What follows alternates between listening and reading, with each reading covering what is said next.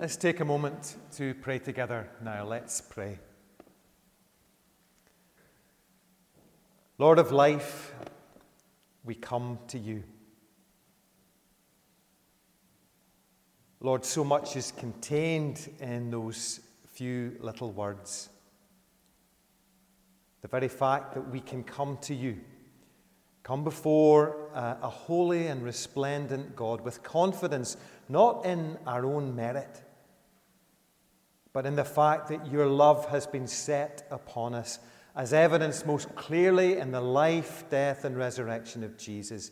Your pledge towards humanity of your good intention. Thank you that we can trust entirely in who you are and in what you have done. For you have shown us your true character in the face of Christ and all that he did for us, the pledge of your love, even unto death on a cross. So, Lord, we can come to you today as we are, whether we're in good form or whether we're struggling, knowing that we are loved and valued and redeemed at great cost, simply because of your love. So, Father, meet us this morning where we are and bring us the word that we most need to hear, because we ask it in Christ's name. Amen.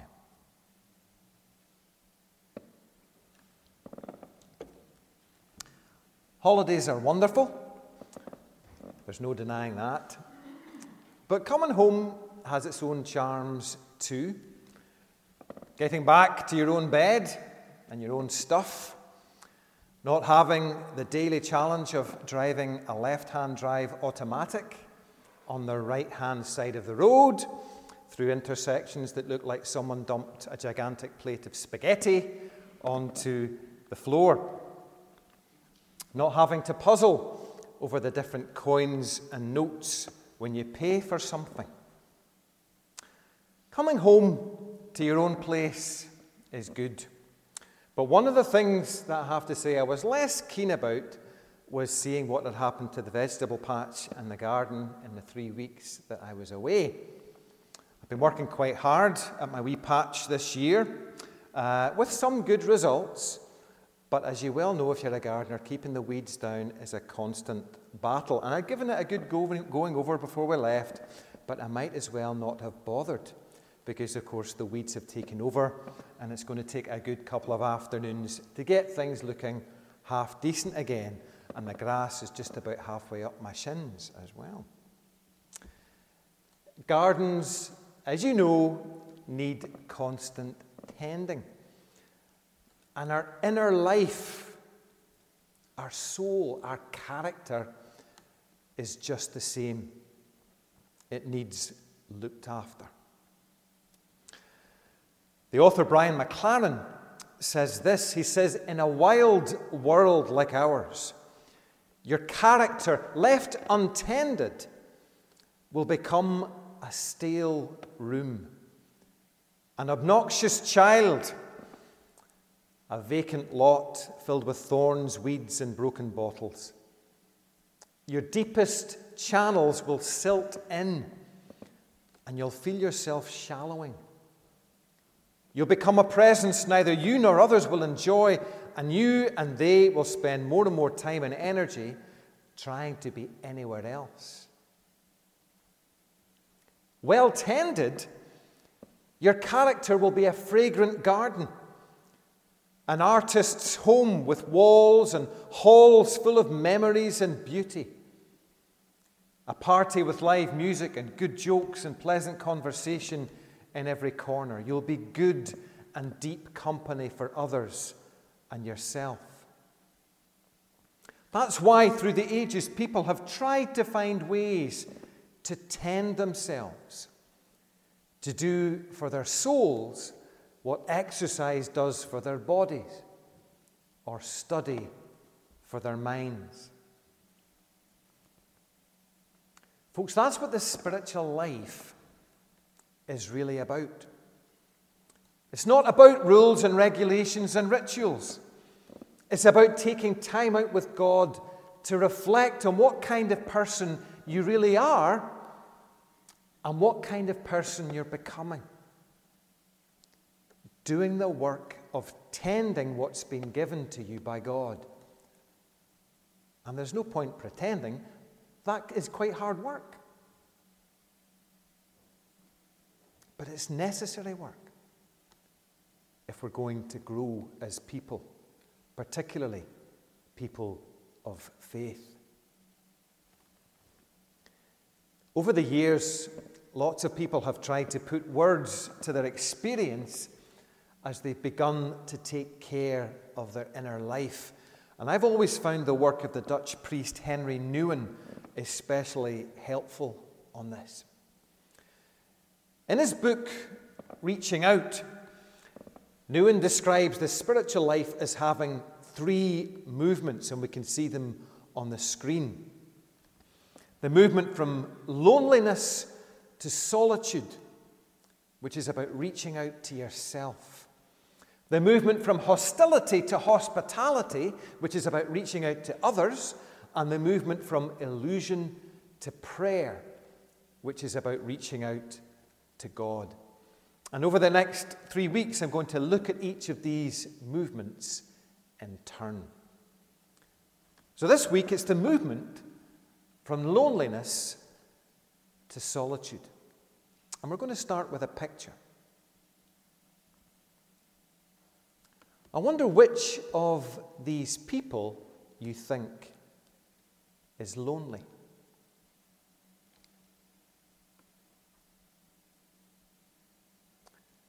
The right answer, of course, is that we don't know. Loneliness isn't about where your body's at. It's about where your heart's at. It's all too easy to be lonely in a crowd, lonely in a marriage, lonely at a party, lonely in a church. I was down at the General Assembly quite a few years ago now, and on the Sunday I took myself off to a church by myself, a church that I'd never been to in Edinburgh. And I sat through the service, and they invited folk to stay behind for tea. So once it was over, I went wandering off, looking for the hall, only to discover that tea and coffee were served in the church. So I went back in 5 minutes late and sat down with my coffee, hoping that somebody might notice me. But by that time, everybody was already in their little groups, chatting away, and short of lurking awkwardly on the fringes of their conversations like a weirdo, I couldn't think of any way to break in. So after 5 minutes, feeling excruciatingly awkward and alone, I decided it was best just to get up and go. I literally couldn't take it anymore. And a wee aside to the congregation this morning, don't let that happen in this church. Don't assume that someone else will take the initiative with the visitor. If you spot somebody new, it's your responsibility to do something about it. If this church is your home, then that makes you the host. And hosts have responsibilities to their guests, not least to welcome them. But I digress. What was going on with me as I sat in that pew? Well, if you could have heard my inner monologue, it would have sounded something like this. I would really like you to notice me. I'd really like you to affirm my worth as a human being by inviting me into your conversation, which I feel I can't enter as a stranger. It's very hard sitting here wanting to connect, but not knowing anybody, not knowing how to get in. As human beings, we have a profound need to connect, to have meaningful interaction with other people, but sometimes that need is just not met, and it feels awful. You know what that's like if you've been the new mum at the school gates, or the new person on the team, or the friend of a friend of a friend who's ended up at a party where everybody else seems to know each other. You know what that's like if you live on your own and you find yourself wishing every now and again that you'd someone to come home to. You know what that's like if you're living with someone, but your relationship's got to the stage where days and weeks go by without a word or a touch of genuine intimacy. You know what it's like when the phone doesn't ring and no one calls round and no one asks how you've been and no one misses you when you're not there. You know loneliness. We all do.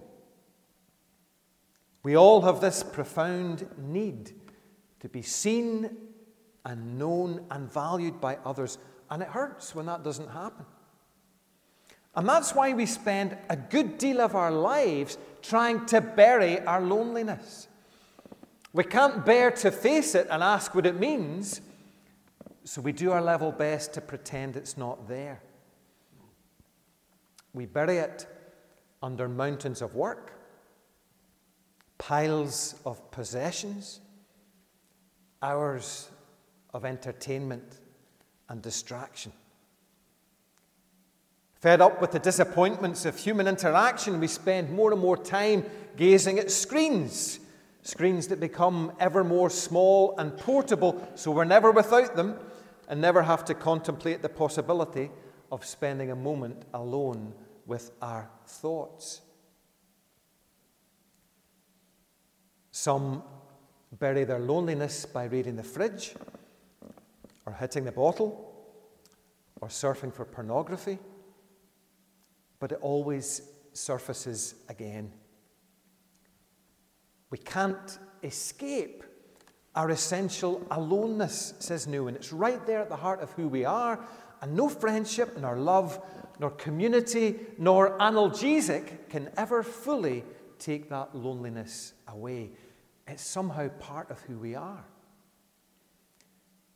So we have only two choices, Newman says. We can try to bury our loneliness, or we can befriend it and change it into something better, namely solitude. If loneliness is the experience of being alone and anxious, solitude is the experience of being alone and at peace. And that's something that most of us will have to cultivate in our lives, because our lives are just so full on, we've forgotten how to do it.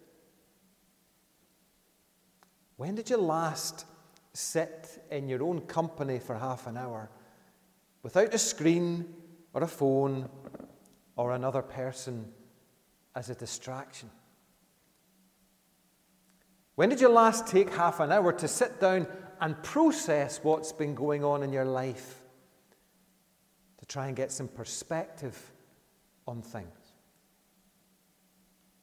We need that kind of time to manage the garden of our lives, because living's messy. And if we don't tend our souls, they'll get overrun and unmanageable. Jesus teaches us this in his words and in his practice. One of the constant refrains of the gospel writers is that Jesus took himself off to a solitary place. He had periods of intense activity, but he always punctuated them with spells of intentional rest. In this morning's reading that Marion brought to us, the disciples have returned after their first assignment, and they're full of stories about what's happened to them. But so much is happening round about that they don't even have time to eat. So Jesus intervenes. He says, let's go off by ourselves to some place where we will be alone and you can rest for a while. So they set out in a boat by themselves to find a solitary place. A solitary place. A place where your aloneness stops being a worry and starts being a blessing. Where the chatter of other people's lives is stilled long enough so you can listen more closely to what's going on in your own life. A place where some of what's broken within us begins to mend and find its strength again. I had a friend once who helped me find a solitary place when I really needed one. And I found it between here and here. Sitting in a comfortable chair with the telly off for about 15 minutes every evening. And I visited that place pretty consistently for about 6 months. You're too busy, she said, and you're running on empty. Get some time alone and just keep company with God. Don't say anything at first. Don't try to pray. I know you're struggling with prayer. Just make your companionship and your attention the substance of your prayer. And I found that so hard. It took me about a week before I could sit still for any more than a couple of minutes without all kinds of stuff flooding through my mind. But it got easier. And in time, it became a blessing. Because in that place, I began to get God's perspective on my life and God's strength to help me live it. I became more at home with myself. And I returned from those times of solitude with more to give of myself to the folk around me. I discovered that creating space for solitude in your day actually makes you more available for other people. It's a paradox, but it's 100% true. Having centered yourself in God, you're better able to give of yourselves to others. The disciples in this morning's story didn't get the rest they needed. They went off to that quiet place with Jesus, but when they got there, the crowds had followed them. Now, if I'd been Jesus, I would have been pretty hacked off at that. But what does Mark tell us? He says that when Jesus got out of the boat and saw the large crowd, his heart was filled with compassion for them. He didn't see them as an inconvenience, a pain in the neck, spoiling their plans. His soul was larger than that, better tended, so strengthened by his own spells of solitude with the Father, that he understood that his real work was often in the interruptions.